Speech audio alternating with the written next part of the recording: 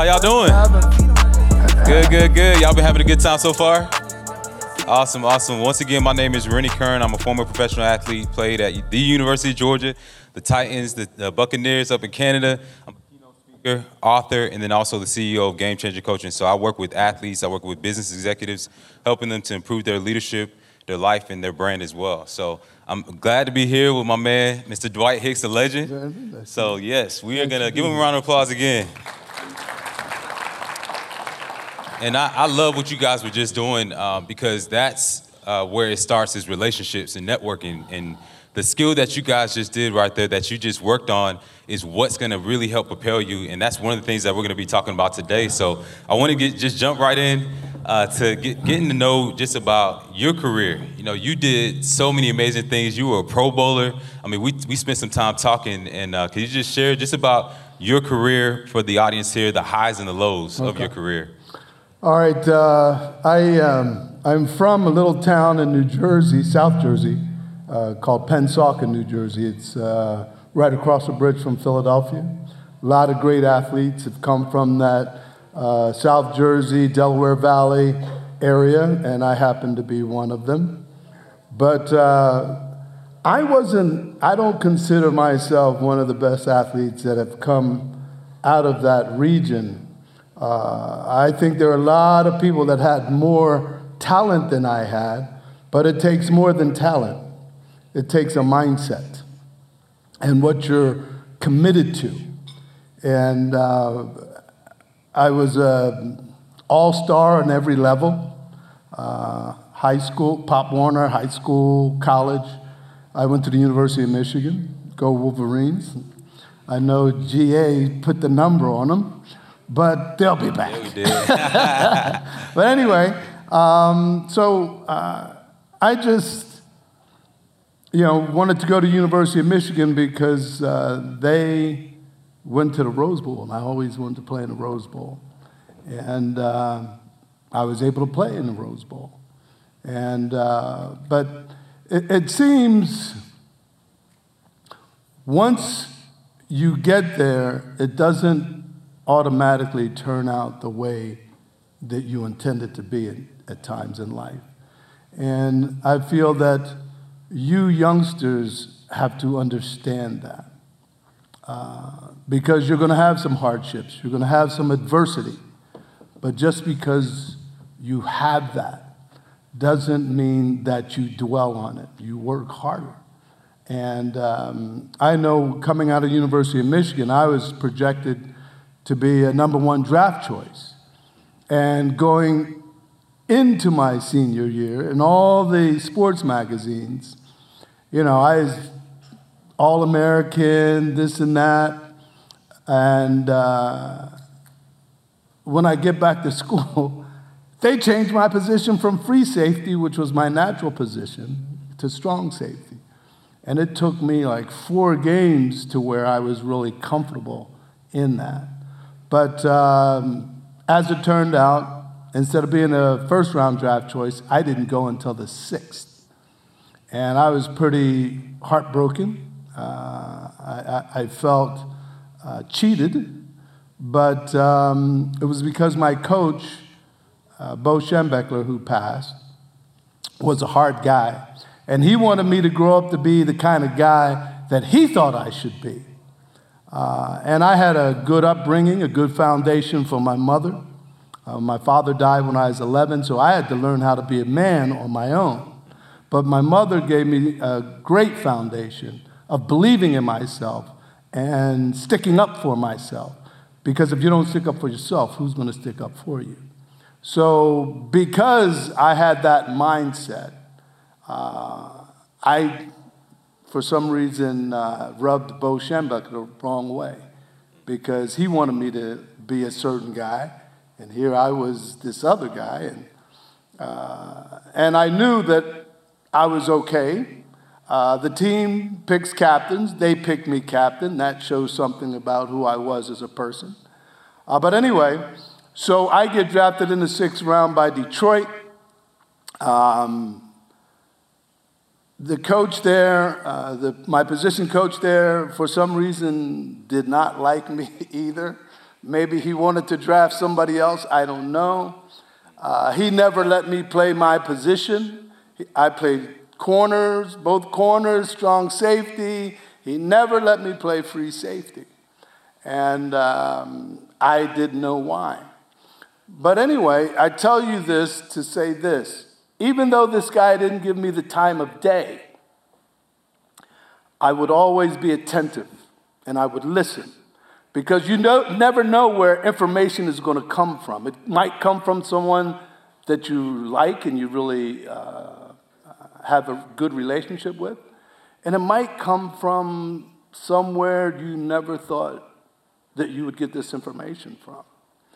And this coach, my position coach, said something one night when we were in a meeting. And he said, now that you guys are pros, he said, remember, when you go out on that field, autograph your performance. And that, I'm like, wow, autograph your performance. I like that. Now, had I not, because this guy wasn't treating me fairly, had I just turned him off, I would have never got that nugget. And that was so profound to me. And so I wrote it down, and I always said, whenever you go out on the field, whenever you're out in practice, autograph your performance. Like, yeah, that's who I am. Or that's my job, this is what I do, yeah, that's me. But anyway, I was cut from Detroit. And then I went up in Canada and played for a few games and hurt my ankle. Always wanted to play in the NFL.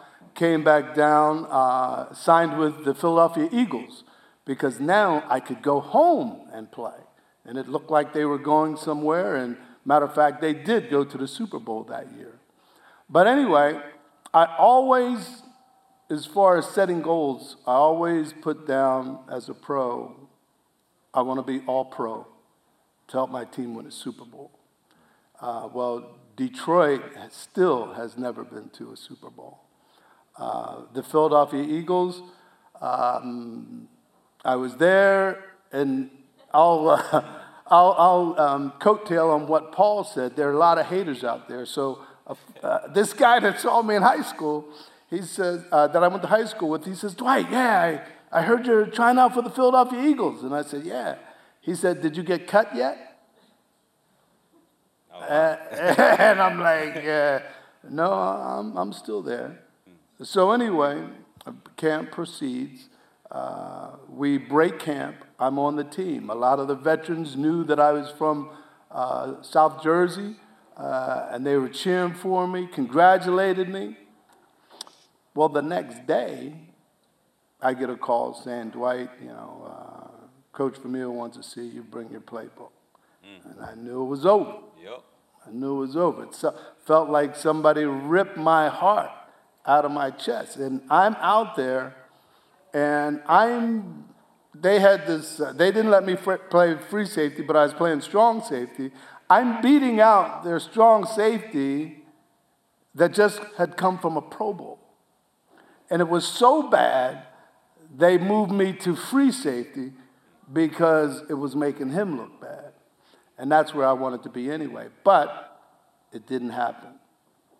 And I believe that the reason why it didn't happen is because I had written down some things that I wanted to do. Being all-pro helped my team win a Super Bowl. I didn't do that in Detroit because I was released. I didn't do that in Philly because I was released. Midway through that season, I go to the worst team in the league. And all I wanted was an opportunity to play. A year and a half later, I'm all pro, playing in my first Super Bowl. And that is because it was hard work. I believed in myself. I was prepared because sometimes things don't happen the way you want because it's another door or another opportunity is opening somewhere else. And you may not see that. You may be going through a lot of adversity and think, why is this happening to me? Because I know that's what I was saying. But the fact of the matter was, that wasn't where my journey was supposed to be. My journey was in San Francisco, and it was the worst team in the league, and a year and a half later, I'm realizing my dreams. So you all remember that. It's powerful, powerful. Give him a round of applause for that. Thank you so much. Wow. I heard so many different nuggets that you dropped, man. Like, one thing we all know as athletes is it does take that mindset. And for so many of us, we work so hard for so many years, and we have that mindset, and then all of a sudden, we, like you said, we meet that coach that we don't get along with, or there's a coaching staff change, or just so many different things happen that I'm sure you all can have experienced at some point in your career. If you haven't yet, and you're trying to go pro, trust me, it's going to happen at some point. At some point, you're going to get that call, where they're saying, bring your playbook or turn, your time is done here. Yeah. And it's regardless of how well you perform at times. So thank you so much for just that transparency and for keeping it real. Absolutely. Now, at the same time, as you're on the field battling things out, you played in the 80s when there were so many different things happening in society, man. So can you just talk about, being an athlete during that time when there's mass incarceration, there's crack, and just, so many things going on in society that were very challenging at that time, racism and different things like that. Well, we're still going through it. Yeah.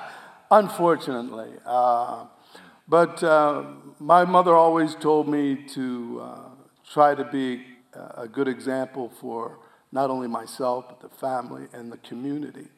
And yes, there were a lot of things happening in San Francisco and in the United States. I was so focused on what I was doing that I was kind of distant from that. But now, as your life progresses, you get older, you start paying attention. I know I did, to some of the things that are happening around you and outside of your sport. And presently, I'm working with a group called Persevere, and what they do is they train inmates to write code for computers and then place them in jobs. But, and I really wanted to do that because my sister was incarcerated for she was in and out most of her adult life, and she was into drugs because my father died when I was 11. She couldn't take it, ran away from home, and sort of lived out in the streets, and was a heroin addict. But before she died, she did kick the habit, and she devoted herself to helping other people.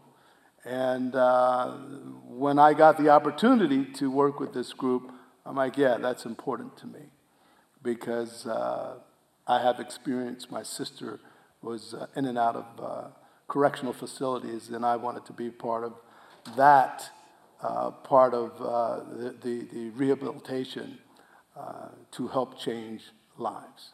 Because I think that's really why we're on the planet. It's not just to play sports, trust me. It's not just to play sports. Sports is a means to an end. It's something that you do. Sports should not define who you are. And if you think sports define who you are, you really don't know who you are. So I would challenge all of you. I'm not a real religious person. I'm more of a spiritual person. But there's something in the Bible that is so profound, and you guys should really try to understand that. And it's be still and know that I am. Now, who is that I am? A lot of people think it's God, Jesus Christ. I think it's you. It's you. The signs of God are the signs of you. So be still. You could party and have a good time, this and that, but at the end of the day, you have to know who you are and what you want to do with your life. Sports will just be a means to an end, but relationships and people, that's who we are. We're spiritual beings trying to connect with each other. And a lot of people think that we're separate from that. But no, I look at you, young man, and you are me. I look at you, young lady, and you are me. And that's my philosophy. It doesn't have to be yours, but that is my truth. And when I see people, I see my brothers and sisters, no matter what color, no matter what religion, when I look out and I see people, I see myself. And I would never try to do anything that was against me or hurt myself. So why would I reach out and try to hurt you? What I'm going to do for you is treat you as you are me. I give my best to you. And that is something that is very simple. But as you look around the world, you see it is not practiced. So I would challenge you all to really try to understand that concept. Love it. Love it. Thanks so much for sharing that. Yes. That was powerful. Yeah, so you shared so many amazing things just about, one thing that stuck out to me was how you were so locked in. You know, for us as athletes, we get so locked in on our career and progressing, and then all of a sudden we realize there's other things to life. And, you know, that really got me thinking about just what your transition was like. We had a great conversation about that, man. This man has a crazy story just in terms of his transition. I mean, you've been in so many movies now. You're what so many people would consider a success as an actor. You've been in, I mean, I remember watching Armageddon. I love that movie. X-Files, I mean, The Rock, I mean, just so many movies. But it started with that transition, man. So can you just tell everybody just about that transition and what you learned, how you prepared for your transition and things like that? Well, I think that for the most part, when you work hard at something, when you have a great work ethic, and I had that preparing myself to play football, and I feel that has helped me in my whole life. Because you never know when opportunities are going to come, but when you prepare yourself and you're good to yourself, you're kind to yourself, you're kind to others, opportunities will be there. But we're so consumed with other things that are happening around us. That's why I said, be still and know who you are. When you do that, you will start to see other opportunities just come to you. And if you're all over the place, if you're avoiding yourself, it could be right in front of you and you'll never see it. So when I finished playing, I wasn't ready to stop playing. I played 8.5 years, and I could have easily played, 12, 13 years. What it would have done to my brain, I don't know. But anyway, things happen for a reason. And I sat out a game during the season, which no one had done before me, and no one has done after me. But here was the situation. I was promised a new contract if I did X, Y, and Z. I did X, Y, and Z, and all of a sudden, they tell me that, you're still under contract. I said, but, I didn't get it in writing. I saw my coach every day, who was also the GM, and I thought, okay, I like that because I have to earn it. Because I was an anomaly. I was cut twice before I made it with the NFL team. And when you are cut twice, you go in as a free agent, not like it is today. You have to start from scratch. So I got the lowest contract coming to the 49ers. My contract was like $32,000. And that's per diem for some of these guys right now. But anyway,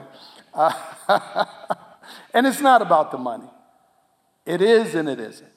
But anyway, and because I came midway through that season, it was 16,000. Dang, that's tough. Yeah. So I tried to call my agent, the guy who I thought was my agent. At the time, I said, look, I'm trying out for the 49ers. Please call back. He was in New York. I need you to negotiate this contract for me. Well, I didn't get a return call. So I'm in the room the night before with this contract, trying to make sense of it, a lot of legalese. And I just said, this is an opportunity. I read through it as much as I could, decipher it as much as I could. And I went in and I told the guy who was the assistant GM, I looked at him right in the eye. And I said, sir, I'm going to sign this contract because you're giving me an opportunity to play. I said, but as soon as I show you that I'm a quality player, I'm going to expect quality pay. And he probably looked at me, yeah, kid, whatever the hell, just sign a contract. And I did. Well, a year and a half later, I'm all pro, making a big play in the Super Bowl to start the 49er dynasty. And that next year, they signed somebody named Ronaldo Nehemiah, who was a track star, a hurdler, world-class hurdler. And here I'm all pro. They gave him more money than they gave me. And so I went back up there and, had this discussion with him. And anyway, I then see the head coach, and he says, well, Dwight, we're going to bring your contract up to speed, and this and that. You're one of the guys we're looking at, and how about if we, give you this amount of money? And I looked at him. I'm like 24, 25. And I just looked him right in the face, and I said, that ain't enough. He did not expect that. But like I said, I had a great foundation from my mom, and she said, always stick up for yourself. I knew my worth. And I told him, no, it's not enough. And he starts stuttering, and, well, any other job, somebody would, really take this. I'm like, yeah, but this isn't any other job. This is professional football. I'm an all-pro, and I expect to be paid like one. And so he said, okay, if you do X, Y, Z, we'll rip it up and redo your contract. Well, I did it. And still, they told me you're under contract. Anyway, because I sat out a game the following year, because I did everything I could do to show them that I was worthy of this. I had done enough, but I went above and beyond what I could do. I was named captain by the players. I was an inspiration to the players. As the players were an inspiration, my teammates were inspiring me as well. But anyway, to make a long story short, when I sat out that game, from that point on, I was being ushered out of the league. 2 years later, I couldn't get a contract. No one would sign me. But that's how the NFL works. Their owners are like a fraternity. That's why it's so hard for new owners to get in. They keep the game just the way they want. And it's unfortunate that the NFL is just so reactive instead of being proactive to make the game better. But that's how they are. But anyway, so my career was curtailed. I wanted to coach. That didn't happen. I didn't know what I was going to do after I finished playing. But anyway, sports writers had always come up to me because, I was never at a loss for words. And I would tell them, they would run up to you right after a game, put a mic in your face, and, I just came off the field. So remember this, too, for you ladies and gentlemen, young ladies and young gentlemen, that just because somebody puts a mic in front of your face doesn't mean you have to talk. Okay? And I would tell them, let me take a shower, get my thoughts together, and I'll give you an interview. So remember that, too. Just because somebody does this doesn't mean you have to talk. If you're not ready to talk, if you don't have your thoughts together, say, yeah, let me think about that, and I'll get back with you. So anyway, I didn't know what I was going to do. But because I was always made myself available to the media, Fox, 6 years later, Fox got the NFL. And an anchor, their sports anchor, came up to me and said, Dwight, we just got the NFL, and we're going to do this post-game show. Would you like to be a part of that? I'm like, yeah, love to. And so I did that for 3 years. So that's what started me doing something else other than football. And then I started getting a little bit of momentum in my life. And somebody said to me, hey, Dwight, you know, you're not a bad-looking guy. You ever thought about acting? I'm like, what? No. And so, well, you should think about it. And so I said, okay. I thought about it, called an agency up in San Francisco, told them I'd like to go out for commercials, things like that. And I said, and if any movies come in town, I'd be glad to audition for them. And they said, oh, you're an actor. And I'm like, no. I said, well, you've done plays or community theater? No. I said, don't take this wrong. I just feel that I have the confidence to do it. And 3 weeks later, 3 weeks, The Rock, or Jack was in town with Robin Williams and Fran Drescher and Diana Lane. And they said, yeah, well, you know, there's a Francis Ford Coppola film in town, and would you like to audition? And I swallowed very hard. And I'm like, okay. Because this guy is a premier director, a world-renowned director. And I said, okay. And I did, and I got the part. My speaking role was cut. I was telling everybody I was going to be in this film. And then all of a sudden, I go to the movie theater and no me. I'm like, damn. So the second film I was in, and I was telling Ray this, was called The Rock with Sean Connery and Nicolas Cage. Good movie. I Yeah. to watch it. And so I was only supposed to work one day. And one day, the first day, we didn't get to the part. So I had to come back the second day. Second day, fog rolled in on Alcatraz. We couldn't shoot. And I'm like, geez, I'm antsy. I want to be part of this process. I am, but, we haven't gotten to my part yet. Well, I didn't get a call for another 2 weeks. And then finally, I got a call. Hi, Dwight, this is Darren, second AD from The Rock. And you have a call time at the Fairmont Hotel at 5:30 in the morning. And oh yeah, by the way, we upgraded your role. Now you're FBI agent star. I was FBI agent number 1. Now I have a name. I'm like, wow, okay, this is good. So anyway, I was supposed to work 4 days. And the third day, Michael Bay, the director, comes up to me and he says, did you know that you were going to go to L.A. to finish this scene? And I'm like, no. He says, now you know. And he walked away. And I'm like, okay. But now, I was only supposed to work 1 day. 1 day. Didn't work the first day. Fog rolled in on Alcatraz. And I'm like, thinking that something bad might happen. Maybe they don't want me anymore.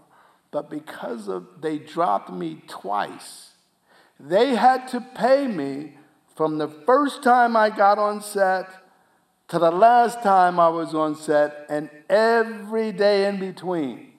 So they had to pay me for like a month. And here I was thinking that, all this is happening because I'm not going to be in the movie. But anyway, I never told anybody. And then somebody comes up and says, Dwight, man, I was just at the movie theater, and I saw you in a trailer of this movie coming out. I'm like, how come you didn't tell me? I said, I learned to keep my mouth shut. But anyway, that turned out to be a great experience. But also, that's when I really knew. I watched Sean Connery and William Forsythe do a scene when they got Sean Connery to help them with their situation. And I was watching on a monitor. And because I was watching on a monitor, I was on set. I could have been back in my trailer just doing nothing. But I wanted to learn. I wanted to learn. So I was looking how they were setting up the lighting, like this lighting, there's sound to this, There's a lot of moving parts that go on to making a film.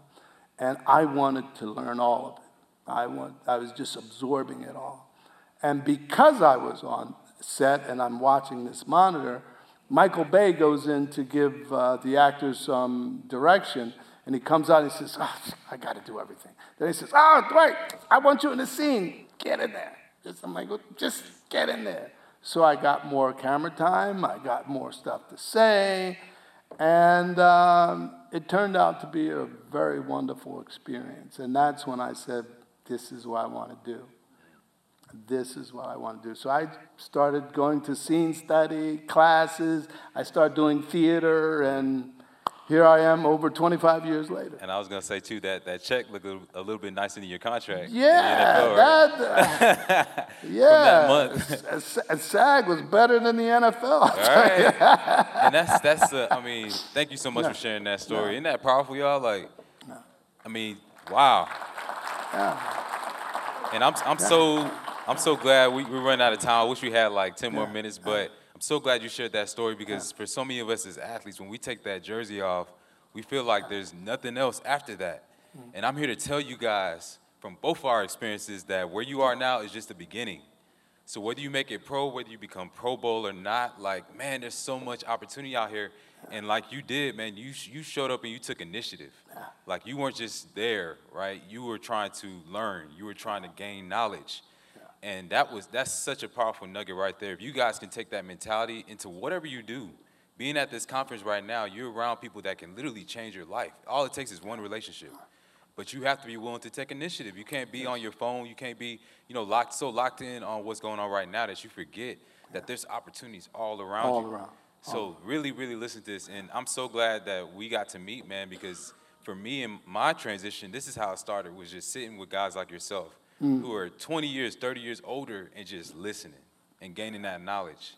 So if you guys just meet with somebody that's a Dwight, if you want to get into acting, if you want to get into the IT or tech space, you want to get into sports marketing, meet with somebody who's older, who's successful, and just gain that knowledge, man. So thank you so much You're very welcome. for everything. Yeah, you shared. Do you have one last lesson that you want to share quickly? Got 7 seconds left. Okay. Believe in yourself. Don't let anyone tell you who you are.